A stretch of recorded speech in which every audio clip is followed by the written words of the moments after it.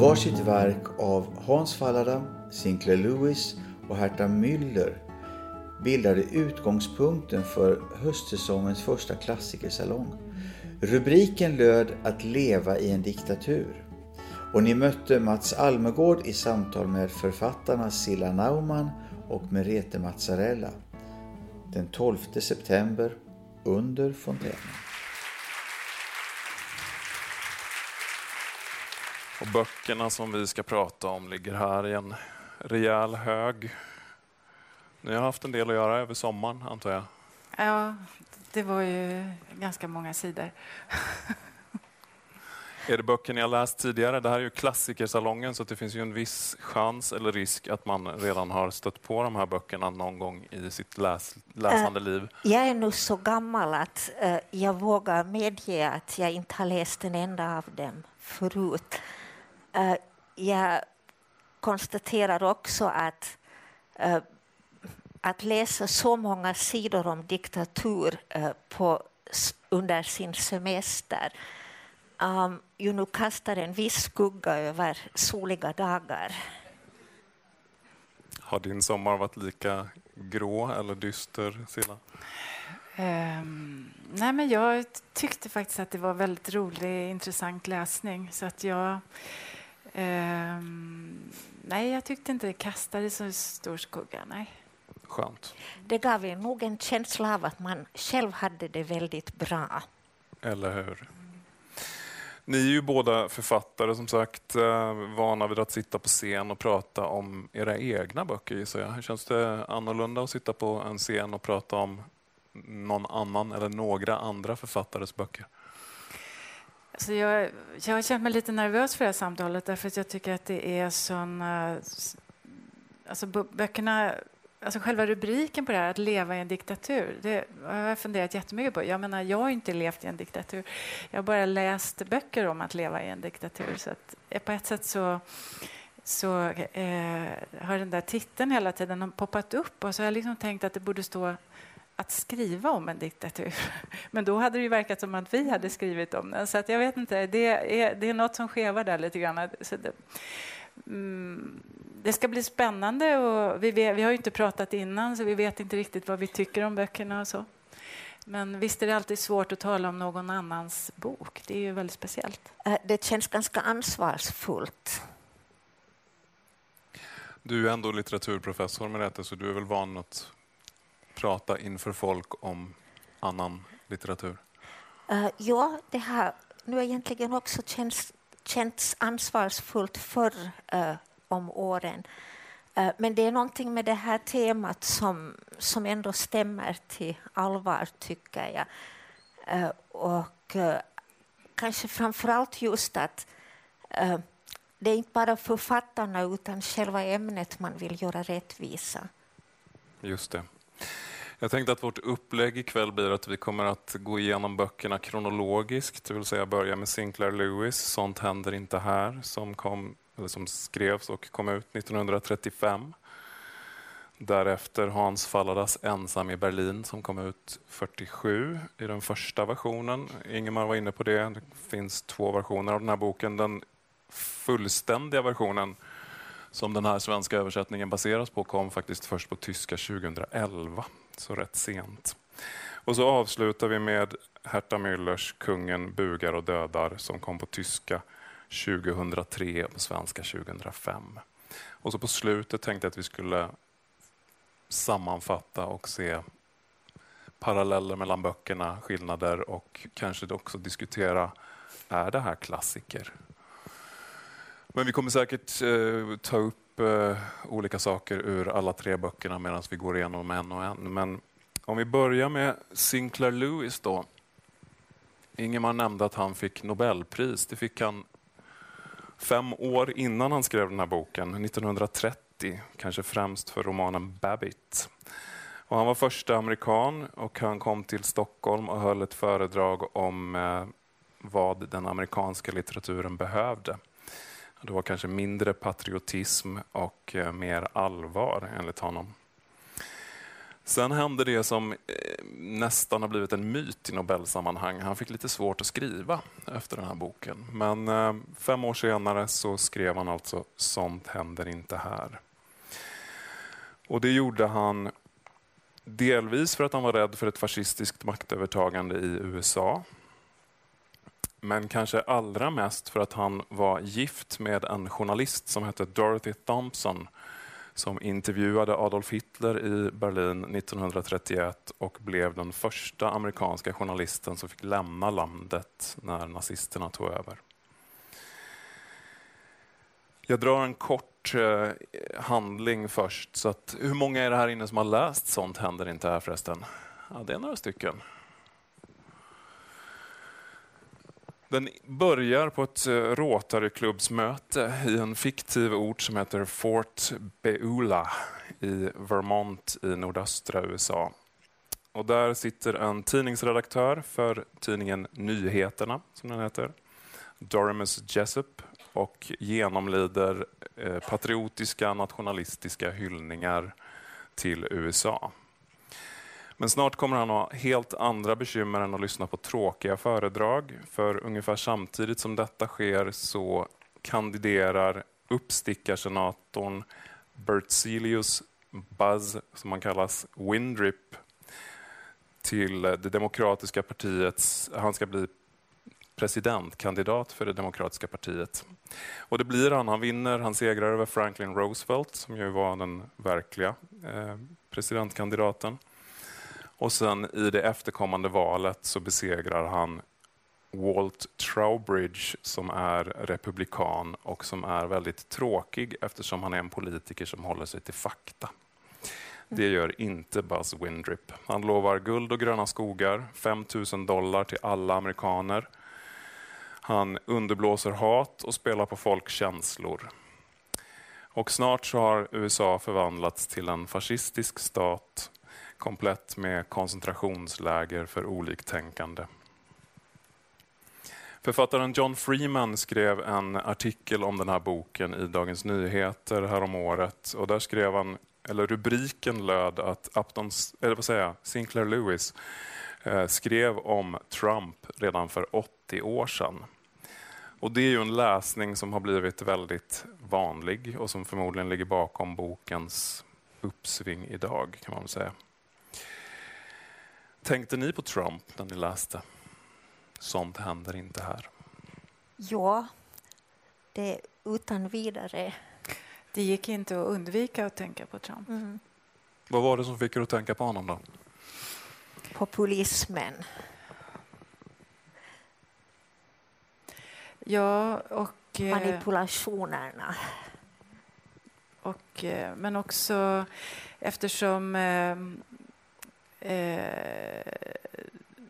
Jessup där är journalist, så blir det också väldigt tydligt alltså parallellerna med det här med fake news och hur Trump har systematiskt gått på pressen. Så det händer ju precis samma sak i den här boken. Och det står ju väldigt mycket mellan pressen och presidenten här. Och det känns ju otroligt tidigt med den typen av intrig. Det är ju nästan den vanligaste intrigen som finns nu i tv-serier och så. Mm. Det är ju makten mellan informationen och den reella makten, så att säga. Så att jag blev helt fascinerad över att den var skriven så tidigt.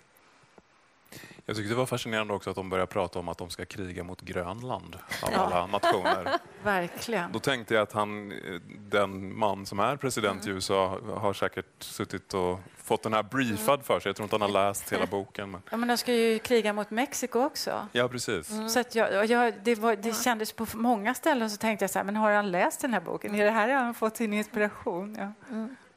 Han har fått en tweetad åt sig kanske. Någonting sånt. Men vi kom ju in där i Fort Beulah, som är ett litet samhälle på, han skriver 10 000, han skriver 10 000 själar i 20 000 kroppar. Och det är ett ganska typiskt stildrag för honom, hur han hela tiden jobbar med satir och humor, tänker jag. Har ni haft roligt när ni har läst Sinclair Lewis? Jag har inte skrattat en enda gång. Har du skrattat med detta? Inte jag skrattar lite i början, sen tröttnar jag. Jag menar, jag kan genast säga att, och jag ska nu säga det kort, jag menar, det är möjligen någonting man kunde utveckla sen, att jag tyckte tematiskt, idémässigt, så tycker jag att den här boken är oerhört spännande just på grund av parallellerna mellan boken och det som händer nu, och som Silla säger, alltså just den här konfrontationen mellan den politiska makten och det fria ordet. Men jag tyckte att som litteratur så tyckte jag att den var alldeles undermålig. Och men jag kanske inte behöver utveckla det nu. Jag såg att i Nobelprismotiveringen så talades det då om att han då med wit and humor had created new types of characters. Och då tänkte jag att det är precis typer han har skapat. Jag tycker att Doremus är kanske huvudpersonen, är väl egentligen den enda person som verkar vara av kött och blod. Ingen av de andra personerna brydde jag mig om det minsta. Silla, vad säger du om det? Nej, jag är ju inte riktigt lika hård där.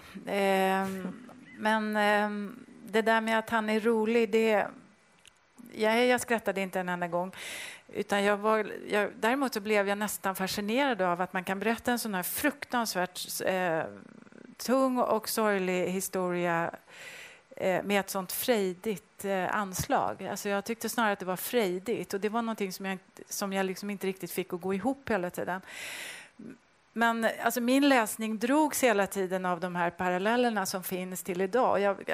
Varje gång jag slog upp boken och skulle fortsätta läsa så blev jag helt fascinerad över att den är skriven så tidigt. Också eftersom den har ju också så väldigt tydliga liksom band till Margaret Atwood. Jag tänker att Margaret Atwood har läst den här boken också. Tjänarinnans berättelse tänker du på då? Att hela hennes Gilead är liksom nästan tagen härifrån. Hur kvinnornas handlingsfrihet ska begränsas. Men jag tänkte också jättemycket på Michel Houellebecq. Alltså hela det här anti-intellektuella klimatet och hur man nedmonterar universitetsväsendet och flickskolorna som blir koncentrationsläger, och hur man liksom systematiskt undergräver alltså utbildningens betydelse och just den här anti-intellektuella hållningen. Så att min läsning drogs väldigt mycket hela tiden för att hitta alla de här. Jag blev så fascinerad, det liksom bara kom ännu mer och mer. Det är helt riktigt, alltså där håller jag med. Jag håller också med om det här med den här frejdiga tonen som blir väldigt oroande. För precis som du säger, man får det inte riktigt att gå ihop med innehållet. Och det är... ibland är det en stämning av 5 på nya äventyr. Och ibland är det lite Dickens. Alltså en del av de här personerna är lite Dickenska, tycker jag. Men jag blir trött på det här maneret att karaktärisera genom att raskt rada upp 4 adjektiv framför ett namn. Det är ju ganska mycket namn som förekommer också. Det är väldigt mycket namn. Jag menar, det är ju inte så att man håller reda på alla personerna i den här romanen. Jag var inte heller tillräckligt intresserad för att göra det. Men alltså det här att just de här detaljerna som du nämner som liksom idag då är så kusligt bekanta, det håller jag helt med om. Precis, och det som du var inne på med Margaret Atwood, den här Buzz Windrip som blir president eller diktator blir han ju så småningom. Han lanserar ju en plan i 15 punkter som egentligen går ut på att ta ifrån de svarta deras eventuella status. Kvinnorna ska tas tillbaka till 1600-talet, är det någon i boken som säger. Det är väldigt mycket som man känner igen från Tjänarinnans berättelse eller från andra science fiction-böcker kanske, eller andra berättelser om diktaturer, men också Trump hela tiden. Fast jag måste säga jag blev lite irriterad på hans kvinnoskildring. Jag tycker att han inte gör den stackars hustrun någon rättvisa. Hon framställs ju då som en enfaldig hemmafru. Hon får inte en chans, hon säger bara dumheter. Och sen finns det då en intressantare älskarinna. Det där tyckte jag nu var också oerhört stereotypt. Ja, det var verkligen stereotypt, men alltså, det enda försonande med det var ju att den här Jessup ändå satte väldigt stor tilltro till sina döttrar, men inte till sin son. Nej, sonen förkastade han fullkomligt. Sonen blev ju en medgörlig, alltså en förrädare så att säga, en advokat som ville stödja makten. Den äldre dottern blir ju en kvinnlig självmordsbombare på sätt och vis. Den svarta änkan. Det är ett intressant motiv, och den yngre dottern är ju då igen, hon är den nya kvinnan. Det är lite intressant med de här döttrarna. Där hickar man väl lite till när den här yngre dottern talar om våldtäkt. Och då säger att ungefär att vad är nu en våldtäkt, att det är väl inte så farligt. Hon utsätter sig ju för den risken. Alltså hon ska skaffa sig information genom att gå till ett möte som kan resultera i en våldtäkt. Jag tyckte det också var så intressant att att Sinclair Lewis så här tidigt diskuterar våldtäkt på ett sånt sätt öppet. Som ett maktmedel eller som en förtryckargärning. Att den diskussionen finns överhuvudtaget tyckte jag var intressant. Vi är inne på Dormus Jessup, alltså tidningsmannens familjekonstellation här. Vi kanske bara ska dra den lite snabbt för att alla ska hänga med. Han bor alltså i den här lilla staden och är tidningsredaktör. Han är gift med Emma, det är då hemmafrun som han tycker är ganska tråkig men trygg, kan man väl sammanfatta det väldigt kort. Han har en affär med Lorinda Pike. Och sen har han då 3 barn med den här Emma. Philip som är jurist och som dras mot Minutemen som de kallas för. Det motsvarar ungefär Hitlertidens SA. Alltså det är trupper som är ute på gatorna och spöar upp kommunister och svarta. Sen har de dottern Mary som är gift med en läkare som heter Fowler. Och de har ett barn, det är det enda barnbarnet. Han heter David. Och så blir det yngsta dottern också som heter Cecilia, eller Sissi som hon kallas. Hon drömmer om att bli arkitekt men blir så småningom agent i en motståndsrörelse. Men ni berörde älskarinnan där, Lorinda Pike. Vem är hon? Ja, hon är ju en intellektuell kvinna. Och hon tar ju täten så småningom och blir hon blir ju en motståndskvinna. Och alltså en av de ledande som leder motståndet mot den här diktaturen. Den här diktaturen då, den varar bara i 2 år.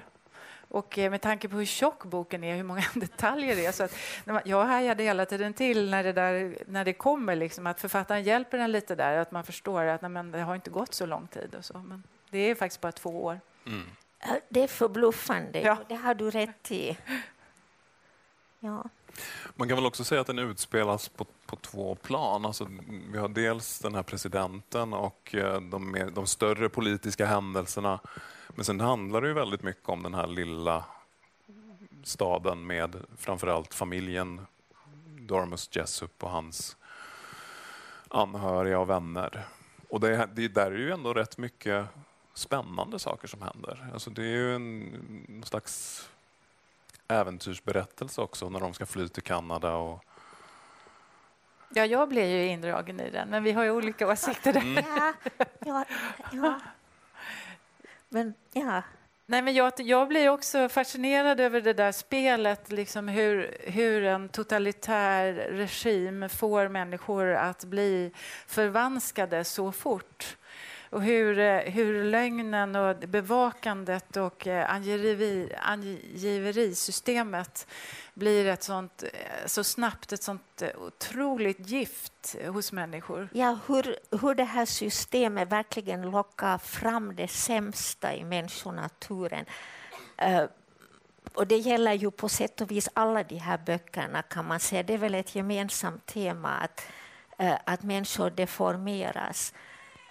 Och de mest simpla mobbningsinstinkter tar över. Jag tänker också att det är så många arketyper som man sedan har mött i så många filmer, hur totalitära system gestaltas, både i film och i dramatik och i litteraturen, så finns de här redan väldigt... Alltså till exempel de här bypojkarna som så snabbt blir höga på makt och som tar sig in och blir de som slår hårdast och blir fängelsevakterna och sådär. Och alltså de som har varit maktlösa innan inser i den här antiintellektuella stämningen och så tar de väldigt snabbt för sig. Och alla de där arketyperna finns liksom med här i den här byn. Och jag tyckte att det var väldigt... Så han har gjort det med väldigt... Sinclair Lewis har gjort det med väldigt lätt hand, tycker jag. Precis som du säger, nästan som en äventyrsberättelse. Och samtidigt så finns det där alla de här stegen i det totalitära systemets hela liksom bygge som måste till för att det ska liksom knäppa åt med skräck kring alla. Ja.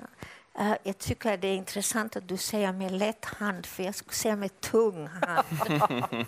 Han drar dubbla streck under allt. Det är liksom, allt görs så tydligt. Det finns inget behov av att tänka själv vad han tycker om sina personer. Nej, det gör det inte. Det håller jag helt med om. Ska vi lyssna på en liten del av boken? Det är ju på sätt och vis tråkigt att det är just jag som ska läsa ur just den här. Du får anstränga dig nu med det. Det handlar då alltså om Basilius Windrip själv. Han var en genial skådespelare. Det fanns ingen mer fängslande aktör på scenen, vid filmen eller ens i predikstolen. Han svängde med armarna, slog näven i bordet, rullade vilt med ögonen, spydde biblisk vrede ur en gapande mun. Men han kunde också jollra som en ammande moder, bönfalla som en smäktande älskare. Och mellan alla dessa tricks kunde han kallt och nästan föraktligt bombardera sitt auditorium med siffror och fakta. Siffror och fakta som var ofrånkomliga, även om de allt som oftast var alldeles oriktiga. Under denna yta av skådespelartalang fanns emellertid en ovanlig och medfödd förmåga att på ett äkta och oförfalskat vis ryckas med av sitt auditorium på samma sätt som det rycktes med av honom. Han kunde dramatiskt försäkra att han varken var nazist eller fascist utan demokrat, en hemmagjord Jeffersonsk, Lincolnsk, Clevelandsk, Wilsonsk demokrat, och utan sceneri och kostymer ge sina åhörare intrycket att han verkligen försvarade Kapitolium mot barbariska horder, samtidigt som han helt oskuldsfullt framställde allt antiliberalt och antisemitiskt vanvett från Europa som sina egna varmhjärtade demokratiska uppfinningar. jag menar, det är inget under att man då känner igen Trump här förstås. Men samtidigt tänker jag ändå att alltså också det här stilistiskt på något sätt nu illustrerar lite vad jag tycker. Menar du att det som stilistik är tillräckligt typiskt eller typat? Det är typiskt, alltså det blir han har en ordglädje som han öser på. Så att därför kan man läsa in ganska mycket av idag i det som skrivs för att det är så mallat? Eller? Ja, och man behöver inte tänka själv. Hårda ord. Men jag tänker på att det som är intressant är ju egentligen den här Dormus Jessup som är tidningsredaktören. För han brottas ju ändå med frågan om det här är en bra presidentkandidat. Han går på ett möte i Madison Square Garden. På väg dit så ser han de här Minutemen som pryglar upp kommunister och andra och äcklas av det. Men när han väl är där inne i Madison Square Garden så fascineras han ju av den här presidenten, blivande presidenten, och säger att när han kommer nära honom så kan han förstå honom. Men när han går därifrån så minns han inte ett ord vad han har sagt. Han är den enda intressanta personen. Han har ju då en komplikation och brottas just med hur han ska göra och hur mycket han ska våga. Så han är intressant. Det andra som jag tycker är intressant är då, eller tankeväckande, är den här frågan om kommunism kontra fascism. Och för det här var ju, om man tänker på den här tiden så var det ju det var visserligen ju Stalins tid, men kommunismen lockar ju ändå många människor som var antifascister. Och här blir ju slutbudskapet ändå att fascism och kommunism är lika illa. Precis, han nämner ju Upton Sinclair, en författarkollega, väldigt många gånger i boken. Och han var ju en övertygad socialist, så att han skriver ju även mot det, kan man säga. Så fort det finns en någorlunda extrem hållning, alltså även hos en socialist, så verkar det som att Sinclair Lewis tycker att det är jämförbart med fascism. Jag tycker att man kan också prata lite grann om att det är en väldigt enkel litterär, alltså om man ska kalla det är en väldigt enkelt skrivet. Det finns ingen undertext, det är precis som du säger, allt är utskrivet, man behöver inte tänka så mycket själv. Men en grej som jag tänkte på var att han skriver på ett ställe om Albert Einstein. Och där är faktiskt en sån, han blandar fakta och fiktion. Han låter Albert Einstein bli utvisad från USA. Han har ja. Och det tyckte jag var lite roligt, för det är ett sånt grepp som många idag gör, att man blandar och för att Einstein hade ju kommit från Tyskland. Han var ju i USA vid den här tiden. Men då lät han honom bli utvisad därifrån i boken igen. Så det tyckte jag väl ändå var lite roligt. Och det är samma med Franklin Roosevelt som är med och förlorar valet istället för att vinna det. Ja. Och så där. Han har ju flera. Huey Long var tydligen en populistisk Louisiana-guvernör som tänkte ställa upp mot just Roosevelt i presidentvalet.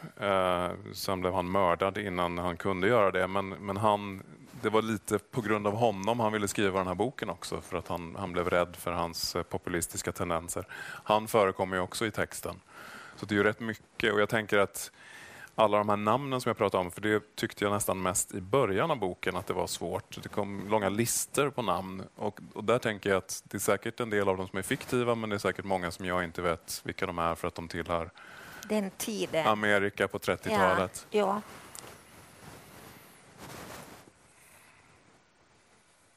Ska vi gå vidare till nästa bok kanske? Det är väl rimligt. Jag byter här. Du gör gärna det, Margareta. Va? Du går gärna vidare till nästa bok. Jag går gärna vidare.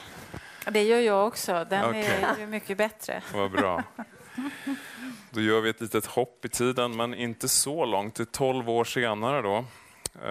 Och det är Hans Falladas Jeder stirbt för sich allein. Alltså var och en dör ensam, skulle man kunna säga, eller dör för sig själv. Men på svenska heter den alltså Ensam i Berlin. Och jag var lite inne på det här med den kompletta översättningen. Det var tydligen för att förlaget 1947 ville att Fallada skulle stryka att en del av huvudpersonerna hade nazistsympatier. För det fick man inte riktigt skriva om 47. Men det ska vi återkomma till, tänker jag, att den föreligger i en ordentlig version. Hans Fallada heter egentligen Rudolf Ditzen och är också känd för Hur ska det gå för Pinnebergs, eller Kleiner Mann was nun som den heter på tyska, som Ingemar nämnde. Wolf unter Wölfen, Bland vargar, kom 1937. Och de här 3 böckerna räknas som en slags trilogi. Fallada blev efter andra världskriget, eller jag ska börja lite tidigare förresten. Fallada levde ett ganska hårt liv. Han försökte tidigt ta livet av sig och som ung var han också inblandad i en historia som egentligen skulle vara ett dubbelsjälvmord. Han och hans vän bestämde sig för att ställa upp i en pistolduell med varandra och syftet var att båda skulle dö. Men så blev det inte. Hans Fallada sköt ihjäl sin vän och hamnade på psyket, tvångsinternerad. Resten av livet levde han med alkoholism och ett starkt morfinberoende. Han har skrivit en bok som heter Der Trinker, alltså alkoholisten eller drickaren, där han skildrar hur det är att vara alkoholist. Och efter kriget så utsågs han till borgmästare av Röda armén i en liten stad som heter Feldberg som ligger i Mecklenburg i nordöstra Tyskland. Och det gav honom ett nervöst sammanbrott för det var så mycket att göra. Så han flyttade tillbaka till Berlin och där kontaktades han av en Johannes R. Becher, en författarkollega. Han hade grundat Kulturförbundet för Tysklands demokratiska förnyelse och kommit över ett dokument, nämligen Gestapos processakter om makarna Elise och Otto Hampel. Och det är de då som är förlagan till den här boken. Han försökte få Fallada att skriva om de här. Det är 2, en man och en kvinna, som gör ett litet uppror mot Hitlerregimen. Fallada vägrade först skriva om det för han ville inte framstå som bättre än vad han var. Det är ganska omdiskuterat i Tyskland länge om alla författare som stannade kvar i Tyskland under andra världskriget. Fallada var en av dem. Man kan tänka på Thomas Mann som flydde och förklarade att där jag är Tyskland. Han gick i opposition mot Hitlerregimen från Kalifornien.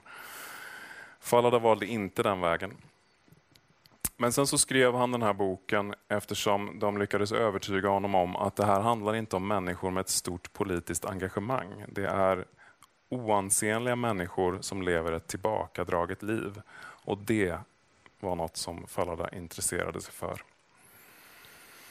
Han skrev den här boken på 4 veckor. Alltså ofattbart snabbt. Sinclair Lewis har ju varit inne på att det är en ganska snabbt skissad bok. Den skrevs på 4 månader. Så då blir ju frågan, är det här ännu mer snabbskrivet? Eller det är det ju rent tidsmässigt, men märks det på boken på samma sätt? Inte kvalitativt. Men den har ju en enorm intensitet. Alltså den känns ju helgjuten. Allt hänger ihop med allt. Men han hade ju sysslat ganska länge med det här stoffet. Så att det där med 4 veckor, det jag menar, också bara om man tänker sig att skrivprocessen som sådan har tagit 4 veckor.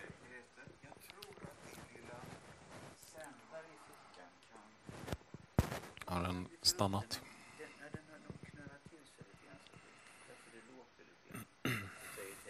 Vad säger teknikerna? Hjälp för Raymar här, ni som kan. Så att det inte skrapar så mycket i högtalarna.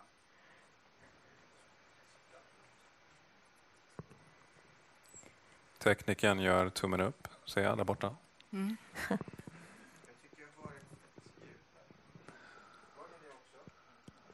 Inte nu, för nu är det tyst, men snart Vad så är börjar tyst? Ja, du sa att det inte märktes på kvaliteten. Nej, inte på kvaliteten. Nej.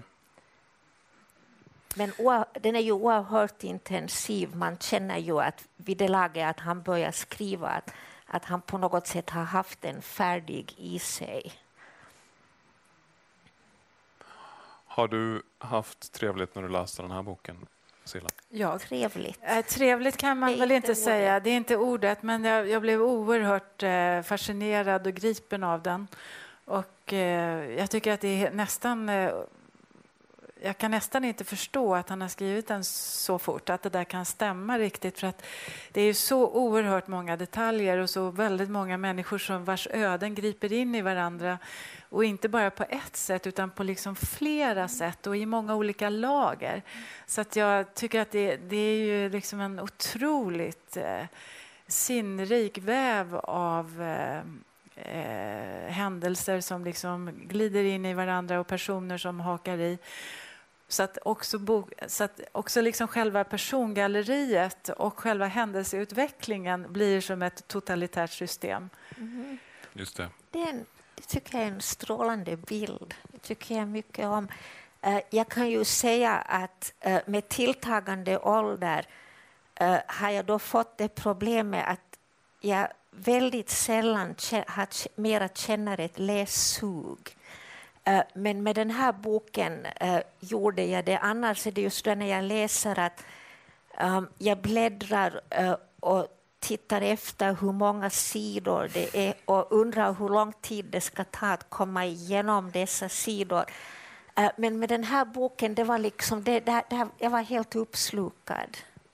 Härligt. Den börjar ju väldigt elegant också. Brevbäraren Eva Kluge kommer till Jablonskistrasse 55 som ligger en halvtimmes promenad från Alexanderplatz i Prenzlauer Berg.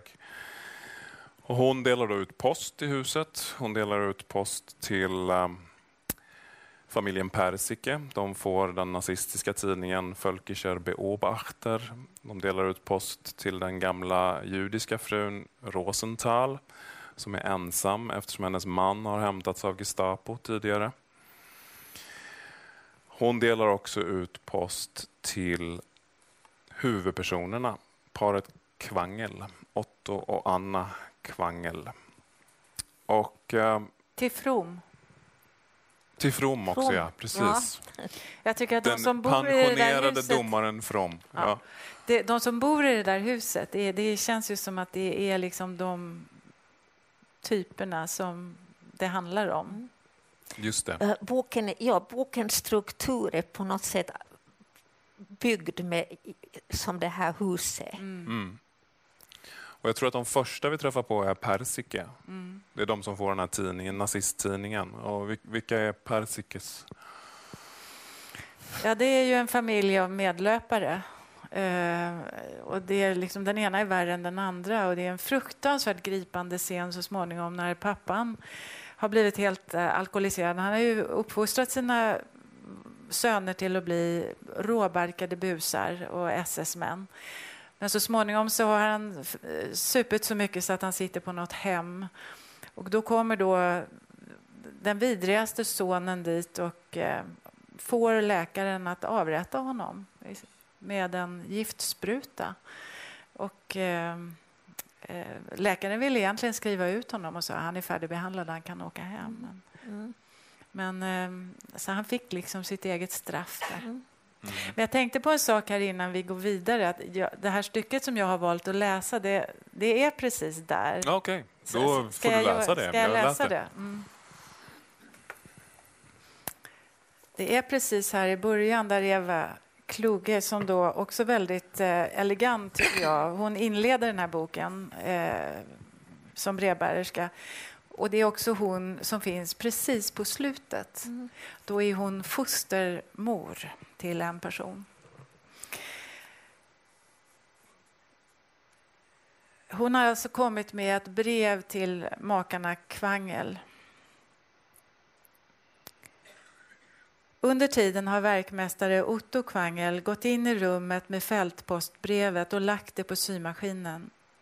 Där, säger han bara. Han ger alltid hustrun privilegiet att få öppna de här breven. Han vet ju hur starkt hon är fäst vid den enda sonen. Nu står han mitt för henne. Han har dragit in den tunna underläppen mellan tänderna och väntar att få se den hastiga glimten av glädje i hennes ansikte. På sitt ordkarga, tysta, lite vresiga sätt håller han mycket av sin hustru. Hon har slitit upp brevet. Ett ögonblick har det verkligen lyst till i hennes ansikte. Men det slocknade när hon såg skrivmaskinskriften. Hennes uppsyn fylldes av oro. Hon läste allt långsammare, som om hon ryggade tillbaka för vart ord som kom. Mannen böjer sig fram och drar händerna ur fickorna. Nu biter han sig i underläppen. Han anar ledsamheter. Det är alldeles tyst i rummet. Nu stockar sig den gamla kvinnans andedräkt. Plötsligt utstöter hon ett lågt skrik. Ett ljud som mannen aldrig förr har hört från hennes läppar. Hennes huvud faller framåt, slår först emot trådrullhållaren på symaskinen och sjunker sedan ner till det hopsamlade syarbetet och döljer det ödesdigra brevet. Med 2 steg är maken bakom henne. Med en för honom helt ovan brådska lägger han sin stora, av arbete deformerade hand på hennes rygg. Han känner hur hustrun skälver i hela kroppen. Anna, säger han. Anna. Han väntar ett litet tag, sen tar han mod till sig och frågar. Är det något med Otto? Sårad? Svårt skadad kanske? Skälvningarna fortfar i hustruns kropp, men inte ett ljud kommer över hennes läppar. Hon gör inte ett försök att lyfta på huvudet och se på sin man. Han står och ser ner på hennes hjässa. Håret har blivit så tunt på alla år de har varit gifta. De är gamla människor nu. Om det verkligen har hänt Otto någonting kommer hon aldrig mer att ha eller kunna få någon att hålla av. Bara honom. Och då tänker han alltid att hos honom är det inte mycket att hålla av. Aldrig med ett enda ord kan han tala om för henne hur starkt han är fäst vid henne. Inte ens i detta ögonblick kan han förmå sig att smeka henne. Vara en smula öm mot henne, trösta henne. Han lägger bara sin tunga hand på hennes kalnade hjässa. Med ett milt tryck förmår han henne att lyfta huvudet och se på honom.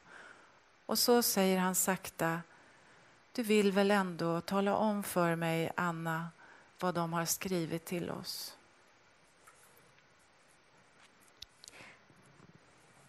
Det är ett helt fantastiskt stycke det där. Och det är ju också ett helt fantastiskt stycke att läsa högt. Där finns ju där får man ju det här förhållandet mellan dem klart, mellan makarna klart för sig. Och de här rörelserna, deras kroppsspråk. Det är väldigt, väldigt fint. Det säger ganska mycket om Otto Kvangel. Han karaktäriseras ju genom hela boken. Någon säger att han har ett kallt gamansikte och han pratar inte så mycket.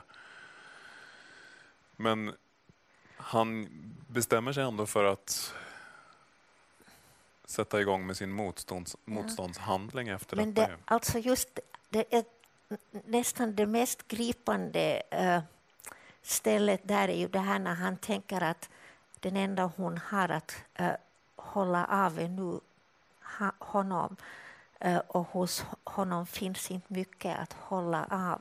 Den självbilden är ju oerhört gripande. Jag valde det här stycket därför att jag tycker att det på ett sätt så är det väldigt ovanligt för boken. Men det är också hela upprinnelsen till boken. I det där stycket så finns hela anledningen till allt det som sen utspelar sig. Nämligen att vi har faktiskt inte sagt det, tror jag, att det här paret Kvangel börjar skriva små brevkort som de lägger ut i Berlin, som är regimkritiska, alltså som är mot Hitler. Och det som får Otto Kvangel att göra det är ju att alldeles efter det här stycket så säger, hustrun blir ju så upprörd över att deras enda son, Lill-Otto, har dödats vid fronten. Så att hon blir så arg och upprörd, och så råkar hon säga du och din Hitler till sin man. Se vad ni har gjort. Du Precis. Och din Führer. Mm. Och det här gör honom så fruktansvärt illa. Så han upprepar ju det här, du och din Hitler. Först så står det ju blir det nästan att det står mellan makarna. Mm. Men sen blir de ju oerhört hopsvetsade kring det här att lägga ut de här små brevkorten. Och det är liksom kring det och liksom hela brottsutredningen och allt det som de här brevkorten väcker, som hela den här romanen utspelar sig kring. Mm. Och att det är ju egentligen alltså det här att de är helt vanliga människor, att det egentligen inte börjar utifrån något politiskt ställningstagande, utan att det är alltså utifrån deras relation egentligen som det här sätts igång. Och där är det ju intressant, hon har ju varit engagerad i det nazistiska kvinnoförbundet, och det lämnar hon. Och det var ju just en av de detaljer som man efter kriget ville censurera. Och det är ju så viktigt i boken, för det är ju det som förmedlar hela den här komplikationen. Så att det är på något sätt ju oerhört paradoxalt att man i demokratins och frihetens namn ville censurera detta. Precis, för det där är ju egentligen ett steg i deras i den lilla motståndsrörelse de bygger upp. För det heter ju att Anna Kvangel gör sig också fri, och det är ju när hon träder ut ur partiet, och det är ju det första de gör som egentligen är farligt. Förutom det här kortet, de skriver moder, Führern har mördat min son, och så lägger de ut det i ett trapphus i ett hyreshus helt enkelt. Och mycket av spänningen i boken bygger han ju upp kring dels skrivandet när de sitter hemma i lägenheten och författar de här korten, men också kanske mest när de ska gå in i andra hus och lämna ifrån sig det här utan att bli upptäckta. Men sen så kretsar ju boken också väldigt mycket kring hur de gör. För att hon går ju ur kvinnoförbundet. Men Otto går ju också ur... han går ju ur också någonting. Han är medlem i partiet, tror jag. Precis. Ja. Och just det här hur de gör för att lyckas gå ur partiet utan att väcka ont uppsåt. Hur liksom bakvänt de båda makarna lyckas liksom agera för att inte få blickarna på sig. Det sätter också stämningen för hela boken. För hela boken är ju liksom någon sorts konstig... Liksom, hur allting får liksom hela tiden motsatseffekt i hela boken. Och när jag läste den så tänkte jag väldigt mycket på Krilon.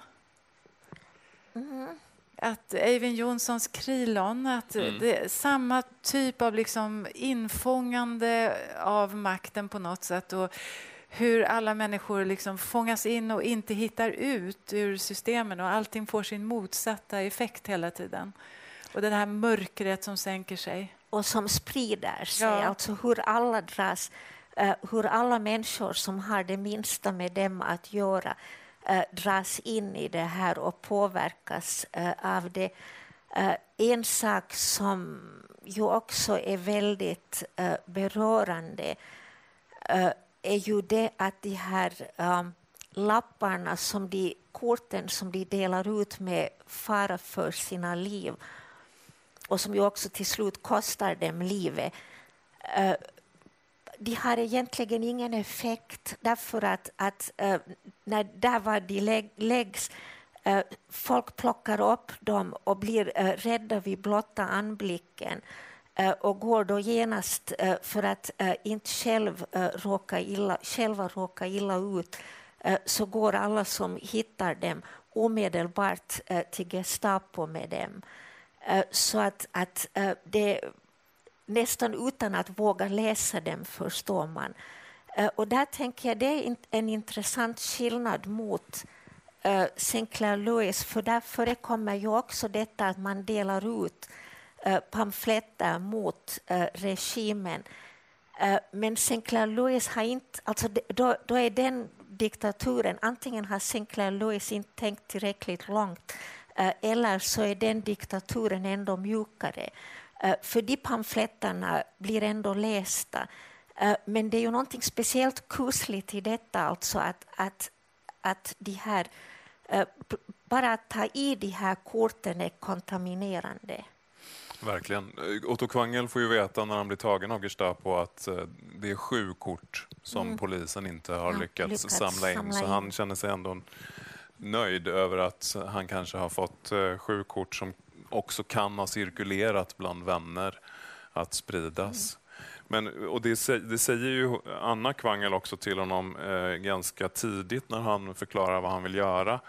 Då är hennes fråga: är det inte väl litet det som du vill göra, Otto? För det framstår ju på ett sätt som en ganska liten handling att skriva kort och lägga i trapphus. Men hans svar är ju: lite eller mycket, Anna, sa han. Kommer de på oss så kostar det oss huvudet. Och det gör det ju också. Ja. Det gör det också. Ja.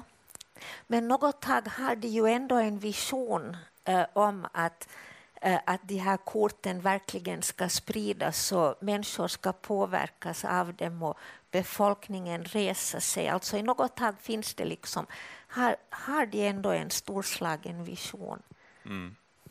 För spänningen kommer ju dels av det här att de utsätter sig själva för livsfara. Men i boken så blir det ju också, det är ju som en deckare egentligen. Gestapo är de på spåren. De pratar om operation Tomtenisse som är den som delar ut korten då. Hur tycker ni att han hanterar polisen och beskrivningen av den sidan? Det är ju oerhört brutalt. Och där målar han ju svart i svart, kan man säga. Skildringen av Gestapo och strukturerna där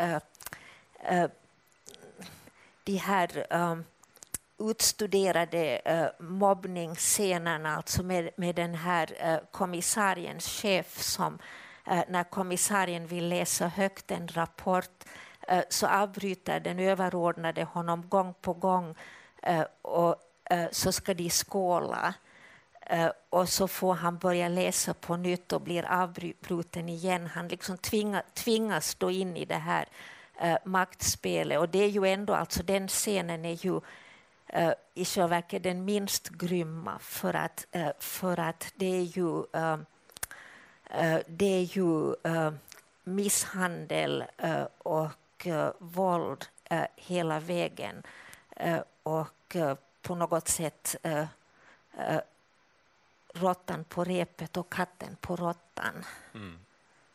Han beklagar ju till och med i sitt eget förord, Hans Fallada, att det är så mycket våld och mord, men det kan ju inte bli på något annat sätt när man tar tag i det här materialet. Men samtidigt så är det ju så, alltså jag blev också fascinerad för att jag tycker också att själva romankonstruktionen är intressant, därför att den är ju i kapitelindelningen så är det så att först får man följa Kvangels det här brevkorts när de lägger ut och så. Sen är det ju ett långt stycke i mitten när man inte vet, när man inte riktigt vet om de har blivit tillfångatagna eller inte. Och då får man lära känna den här kommissarien. Escherich heter han väl, va? Just det. Och det tycker jag visar liksom storheten i Hans Falladas författarskap. Att trots att man hela tiden tycker att Esherish naturligtvis är liksom en obehaglig figur och han gör väldigt många obehagliga saker, så lär man ändå känna honom. Och till slut så smyger det sig in nästan en liten sympati för honom, för att det är så svårt för honom att ta tag och fånga Kvangel. Han blir ju till slut den enda som Otto lyckas omvända. Ja.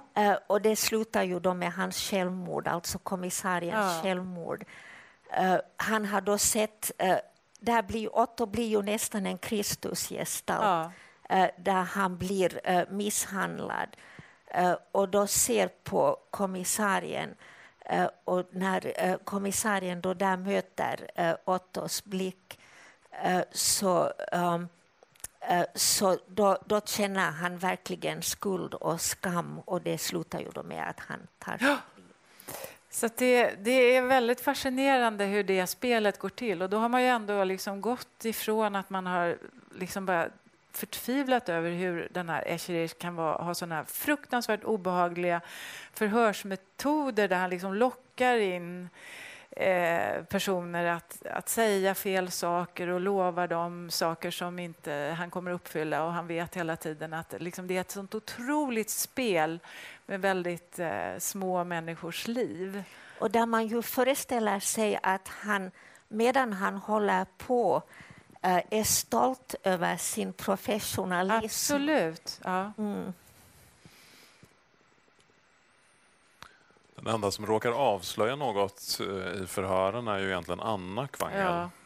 För hon nämner ett namn. Hon säger Trodel, som är den här Lill-Otto då, som sonen som är stupad vid fronten. Hans blivande fästmö är det väl, eller flickvän.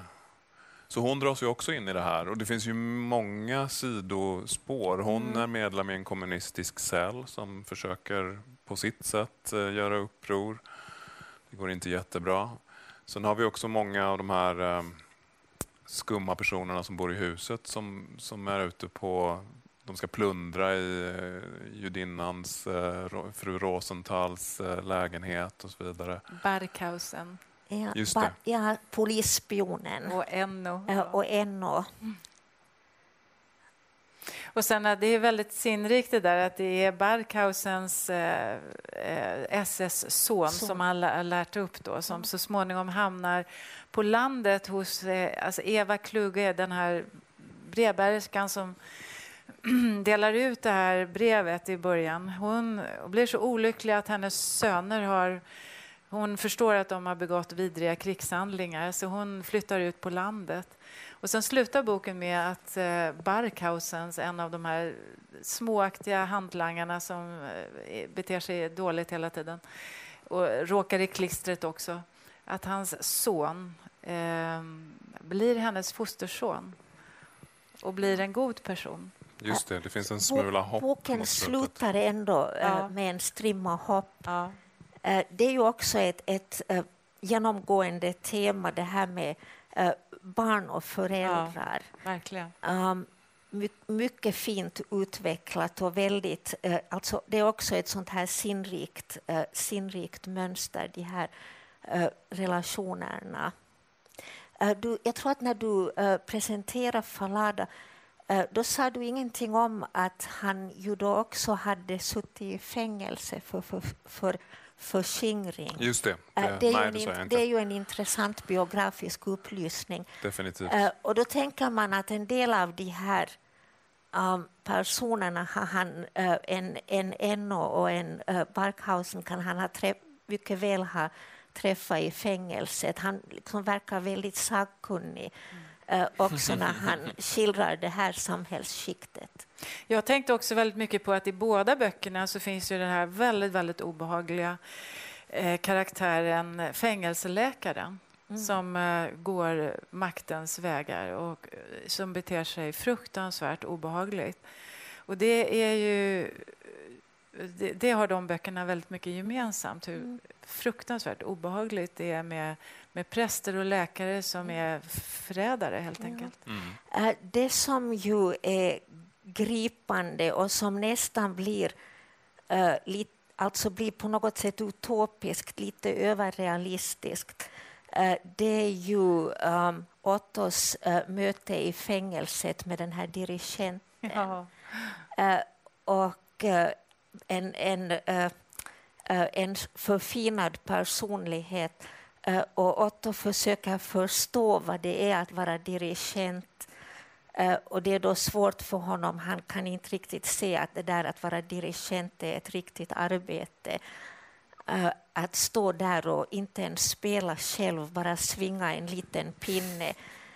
Men så småningom blir han ändå fascinerad och dirigenten gnolar för sig själv och det väcker då ett musikintresse hos Otto. Och Otto får också lära sig att spela schack. Och jag menar, man kan säga att det här känns ju nästan för bra för att vara riktigt realistiskt. Men det öppnar ju ändå för insikten att den här torra och känslokarga Otto kanske ändå bär på anlag för ett helt annat liv som han hade kunnat förverkliga under andra omständigheter. Så tänkte jag. Men jag håller med, det är ju ett avsteg från stilen egentligen. Alltså för han brukar ju räknas till ny saklighet, Neue Sachlichkeit i tyska litteraturhistorien. Och där blir det ju något annat. Det är ju en symbolisk scen snarare, eller där han blir omvänd. Det är ju nästan som att han blir religiös, fast det han hittar istället för Gud är kulturen, den upphöjda musiken. Men också den här mannen som hjälper honom att klara sig genom fängelselivet genom att han är ju förfinad på något sätt. Han städar ju cellen och han har vissa ritualer, han tvättar sig. Så han lär ju Otto att klara av att behålla värdigheten. Och på ett sätt så är det ju då liksom hans konstintresse som får honom att behålla värdigheten i den här vidriga cellen med alla förnedringar. Han förmedlar ju också tanken att när Otto inte förstår varför han inte känner hämndlystnad så säger han att vi får inte bli som dem. Det är grundtanken här. Vi får inte bli som våra bödlar.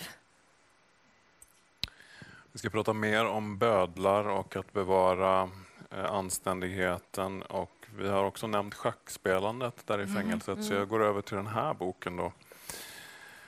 Kungen bugar och dödar av Herta Müller, som kom 2003 på tyska, Der König verneigt sich und tötet. På svenska 2 år senare, utgåvan som vi sitter med, står det Nobelpriset 2009 på, så det är en ny utgåva. Herta Müller tog emot Nobelpriset i litteratur för att hon, som Svenska Akademin uttryckte det, med poesins förtätning och prosans saklighet tecknar hemlöshetens landskap. Och det tänker jag är något som även har bäring på den bok som vi har läst här. Kungen bugar och dödar består av 9 texter. 4 av dem har hon skrivit för en docentur som hon hade i poetik vid Universitet Tübingen. Och de andra texterna är också delvis föredrag. Så det här är en helt annan bok än de där maffiaromanerna som jag pratat om hittills. Som så många gånger annars i Herta Müllers författarskap så handlar det om hennes egen biografi och vad hon fick uppleva i Ceausescus diktatur i Rumänien. Och hon kopplar diktaturen mycket till språk. Både diktaturens språk men också språket som upprorshandling mot diktaturen. Herta Müller föddes 1953 i byn Nitzkydorf i det tyskspråkiga Banatet i Rumänien. Hon beskriver här i en text hur hon som 15-åring flyttade till staden från byn för att gå i skolan. Och det var där först som 15-åring alltså som hon fick lära sig rumänska. Sen studerade hon rumänsk och tysk litteratur vid universitetet i Timișoara. Ursäkta mitt uttal. Och lärde där känna en författargrupp som kallade sig för Aktionsgruppe Banat. Och den här aktionsgruppen stod då i opposition till Ceausescu-regimen och försökte skriva en annan slags litteratur än det som det officiella socialistpartiet stod för. Hon övervakades tidigt av säkerhetspolisen Securitate. Hennes akt omfattar ungefär 2000 sidor. Och i den står bland annat vilken tandkräm hon använde. Och vilka av hennes vänner som ska föras bort. Så stort och smått och trivialt och livsavgörande kan man säga.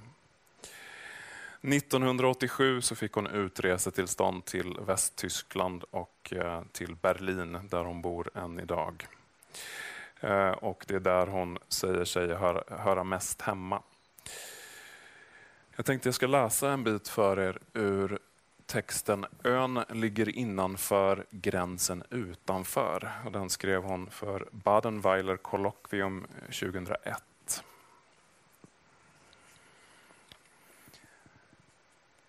Det förekommer i väst en mycket omtyckt och med jämna mellanrum återkommande rundfråga som man brukar ställa till författare för att ta reda på vilka böcker av andra författare som är viktiga för dem. Denna rundfråga formuleras: vilka böcker skulle du ta med dig om du måste resa till en öde ö? För mig är frågan skrämmande naiv. Om jag måste resa till en ö skulle jag inte ha något val. Jag skulle inte få ta med mig en enda bok som jag tyckte om för att var och en av dessa böcker skulle vara förbjuden. Ja, jag kanske måste resa till ön just därför att jag tyckte om dessa böcker och inte behöll deras innehåll för mig själv. Jag var tvungen att resa till ön som straff för dessa böcker. Men om jag inte måste resa till ön utan kom dit för att jag ville det, så skulle jag ju när som helst lämna den, resa dit och därifrån efter behag och hela tiden ta med nya böcker. Eller stanna på ön och låta skicka böcker till mig. När intellektuella från väst talar om ö känner de parfymdoften från den exemplariska friheten. En ö där regelverket av lagar och förpliktelser var avskaffat. Läsa ännu en bra bok om man står på höjden av självhävdelse. Och naturligtvis har man inte bara tagit med sig de bra böckerna till ön utan dessutom snygga kläder, bra kosmetika, bra mat, en god hälsa men i profylaktiskt syfte även bra mediciner.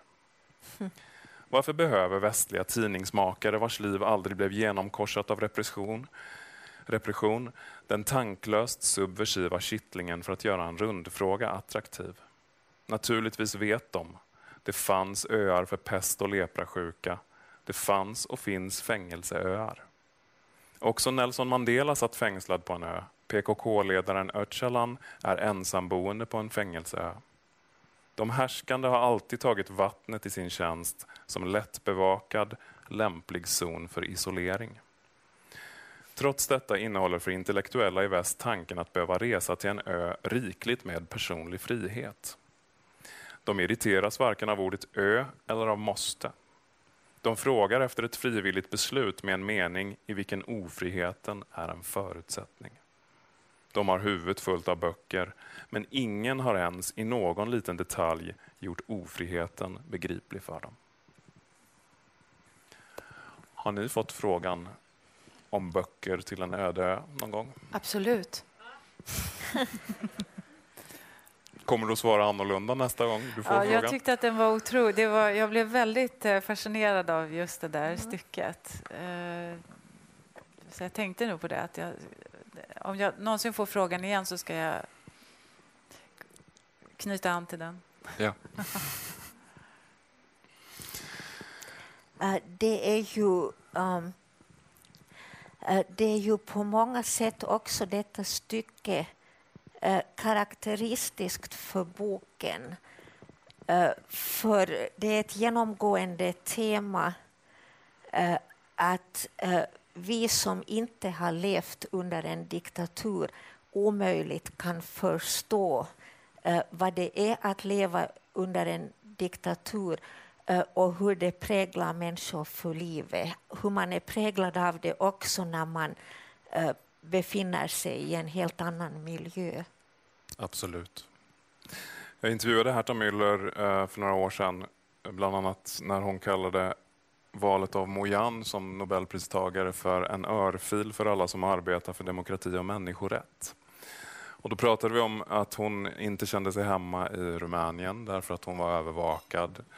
Men när hon kom till Västtyskland, som det hette på den tiden, så fick hon alltid frågan, som hon skriver om här också, varifrån kommer du? För de hörde på hennes brytning att hon inte var då uppvuxen i Tyskland eller uppväxt i Tyskland. Och då ställde jag den lite naiva frågan som bevisar att jag inte har levt i en diktatur, men du känner dig väl hemma i litteraturen? Och då fick jag ett ganska vasst svar tillbaka att det är en helt annan sak. Jag kan inte känna mig hemma i litteraturen. Möjligen gör den främlingskapet uthärdligare. Men det här är ju ändå teman som hon hanterar i de här 9 olika texterna. Är det något annat stycke eller någon annan av texterna som ni har fastnat särskilt för i läsningen av när kungen Den främmande blicken. Den främmande blicken. Den främmande blicken. Och det har ju då igen, det här har ju också igen att göra med att hon ju då säger att i Tyskland så tror folk att den främmande blicken är någonting hon har utvecklat i Tyskland därför att hon nu är utomlands. Och då är ju svaret, det är ju en lång text med många olika turer. Men ett centralt resonemang i den här texten är ju att det är någonting hon har tagit med sig från Rumänien. Och det har att göra med att leva under ständig bevakning. Och så beskriver hon ju oerhört inlevelseskapande, måste man ju säga, vad det är att, och det är egentligen de små, alltså det är egentligen i detaljer det blir, tycker jag, mest berörande och mest ohyggligt när hon beskriver hur det är att komma hem till sin bostad och märka att någon möbel har blivit flyttad. Små rubbningar i ens vardag. Sen finns det ju alltså mycket större och våldsammare ting som händer naturligtvis. Vänners arrangerade självmord och så vidare. Men egentligen tänker jag att det är de här små rubbningarna i ens vardag som i längden är mest ägnade att framkalla paranoia. Alltså man är tvungen till paranoia och så småningom är det ju ohjälpligt att paranoian på något sätt tar över. Hon beskrivs ju som den galna dottern redan hemma i byn för att hon vill börja skriva. Och sen så skriver hon ju också i en annan text om att hon faktiskt ett tag börjar längta efter sinnessjukdomen. Alltså att hon ska kunna gå in i den. Sen ångrar hon sig och känner att det är inte dit jag vill. Men det här har ju med paranoian att göra, att hon börjar känna sig psykiskt sjuk. Jag tycker också att det är så fascinerande att många av texterna de kretsar ju kring de här väldigt vardagliga funktionerna i en by. Särskilt kring frisörer. Det är väldigt mycket kring att klippa håret. Och det förstår man ju också då att när man klipper håret, det är en sån intim handling, då pratar man. Och att man kanske också försäger sig. Och att man också, när man har varit hos en frisör, då finns det liksom som ett alibi. Då har man absolut varit där. Det går att förhöra någon, var hon där och klippte håret. Alltså, så att hon bygger upp texterna på ett otroligt fascinerande sätt. Som inte bara handlar om liksom själva berättelsen utan liksom där också liksom positionerna på människorna, vad de faktiskt gör i texterna, är liksom en del av det totalitära systemet. Man får nästan kramp när man läser dem för att det är så hårt knutet alltihopa. Jag var väldigt fascinerad över den här texten Den röda blomman och käppen, som handlar om att hon var tvungen att få ett nytt arbete under en period och då skulle hon jobba på ett daghem. Då tyckte hon det kunde ju inte vara så farligt ändå, så hon gick dit ganska glad i hågen. Och då var föreståndaren på det här daghemmet som förevisade då att de här små 5-åringarna skulle stå upp och sjunga nationalsången. Och de sjöng den så gräsligt, i vakt, ja, och bara skrek ut nationalsången. Helt utan känsla. Och då tänkte Herta att då skulle hon lära dem en annan sång. Men barnen ville aldrig sjunga den där andra sången. Och liksom, för att de trivdes mycket bättre i att ställa sig i vakt och skrika nationalsången på det här fruktansvärda sättet. Och då så skriver hon här på ett ställe att hon gick dit varje morgon med allt större motvilja. Den ständiga bevakningen från barnaögonen förlamade mig. Och så skriver hon att för 2- och 3-åringarna var det nog fortfarande möjligt att liksom införa en annan sång. Men för 5-åringarna var det redan för sent. Och så skriver hon, men även för mig, jag blev allt mindre vuxen. Att inte bli som de andra och att inte kunna förbli så som jag var. Detta dilemma gick inte att lösa. Jag sa upp mig efter 2 veckor.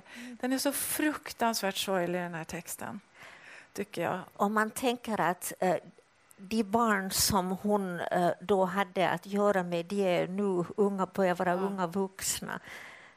Och man undrar då om hur de nu fungerar. Jag tänkte, det är ju mycket om de här förhören. Och i ett förhör så ställs hon då frågan, vem tror du att du är? Och det tänker jag också att det är någonting centralt med den här regimen, att den här kränkningen i att vem tror du att du är ingenting. Och hon är ju det finns en helt liten detalj som jag också fastnar för, när hon under ett av förhören så lägger då förhörsledaren märke till att hon har ett hårstrå på axeln, och han tar det och så säger hon, jag vill ha det är mitt hårstrå. Och jag kommer inte riktigt ihåg om hon fick det eller inte, men hon får tillbaka det. Hon får tillbaka han det. Kommer av sig helt och och det är en väldigt fascinerande markering av integritet i en skenbart mycket liten sak. Och då kan man ju fråga sig alltså om hur det hade gått för henne i ett ensam i Berlin-sammanhang. För där verkar ju nu förhörsledarna betydligt mer hårdföra än den här mannen nu var, som ändå snällt gav henne hårstrået tillbaka. Det tror jag inte att Escherich hade gjort. Nej, snällt ger han ju inte tillbaka. Han gapskrattar åt henne och gör henne ännu löjligare.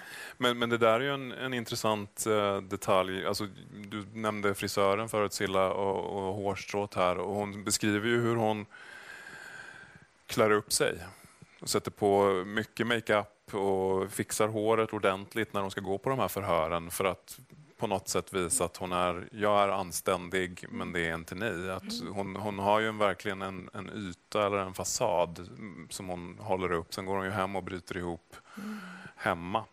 Jag ska lägga till det också. Jag pratade förut om hennes liv och att hon faktiskt fick fly till Västberlin. Men det gjorde ju inte att dödshoten slutade, utan det sista en vakt säger till henne när de kliver på tåget i Bukarest är ju att vi kan ta dig var du än är. Och sen levde hon med dödshot fram till att Ceausescu avsattes 1989. Så att terrorn fortsätter ju. Hon pratar om en kort skräck som är något man är rädd för snabbt, och en lång skräck som de har byggt in i det här samhället under lång tid. Och den förstör ju henne.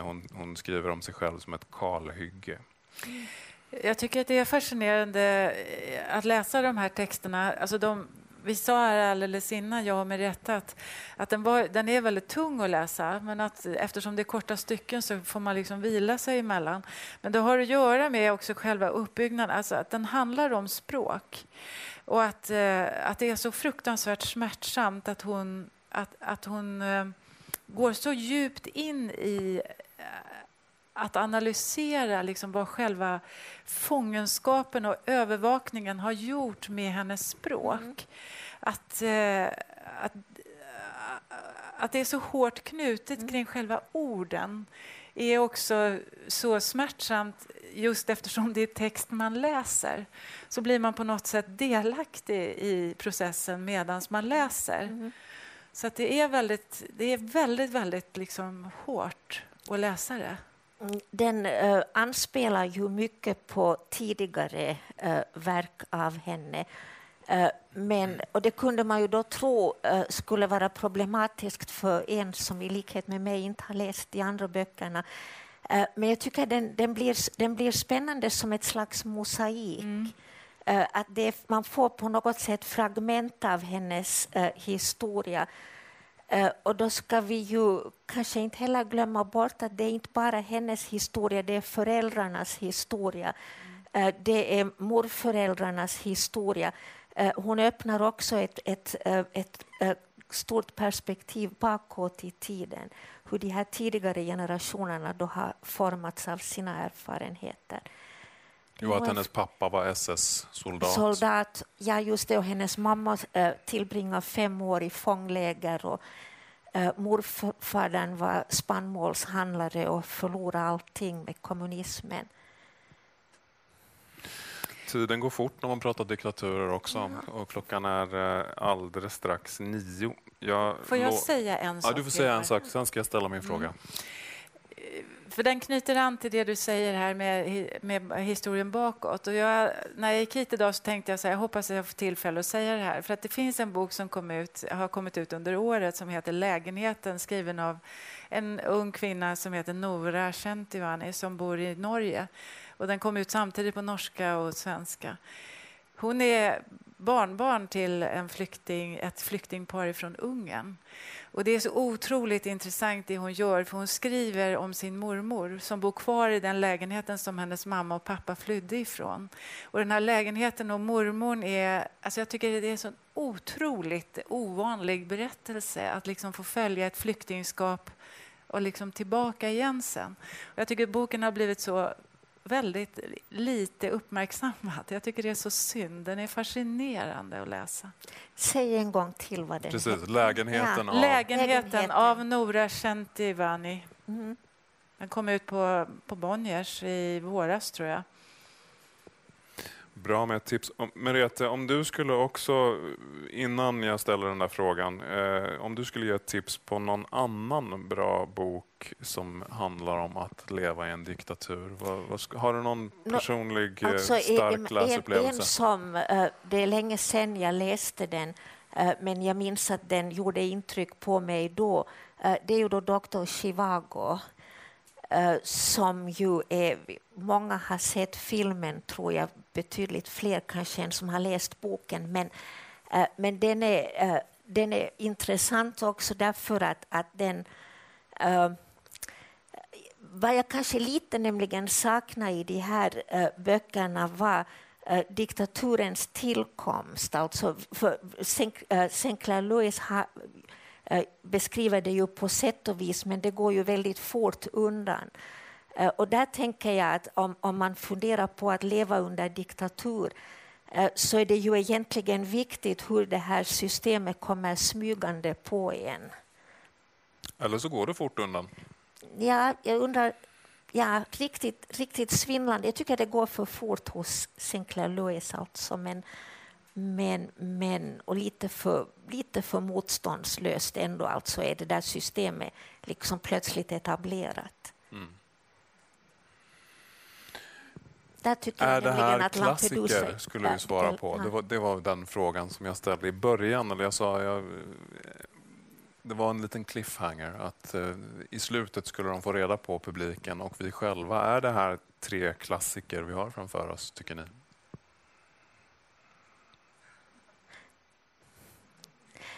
Sinclair Lewis har väl varit väldigt bortglömd. Hans Fallada också. Fallada också. Så att om man tänker sig att en klassiker ska vara en bok som väldigt många människor känner till, så är det kanske först nu de har blivit det. Hur snabbt blir en bok en klassiker då? Tänker på Herta Müller, den är skriven 2003. Är den en klassiker när den är 16 år gammal? Kanske inte ändå. Kanske inte ännu. Blivande. Nej. Det där klassikerbegreppet är ju, alltså det rymmer ju så otroligt mycket. Alltså det rymmer ju både kvalitet och popularitet Och slump. och slump Väldigt mycket slump. och tid Ja. och smak. Ja. Och så att, alltså jag kände redan när du sa att vi skulle få den frågan så tänkte jag att den vill inte jag svara på. Okej. Fair enough. Då tackar jag alla er som kom och lyssnade och tack Silla och tack Merete. Tack du.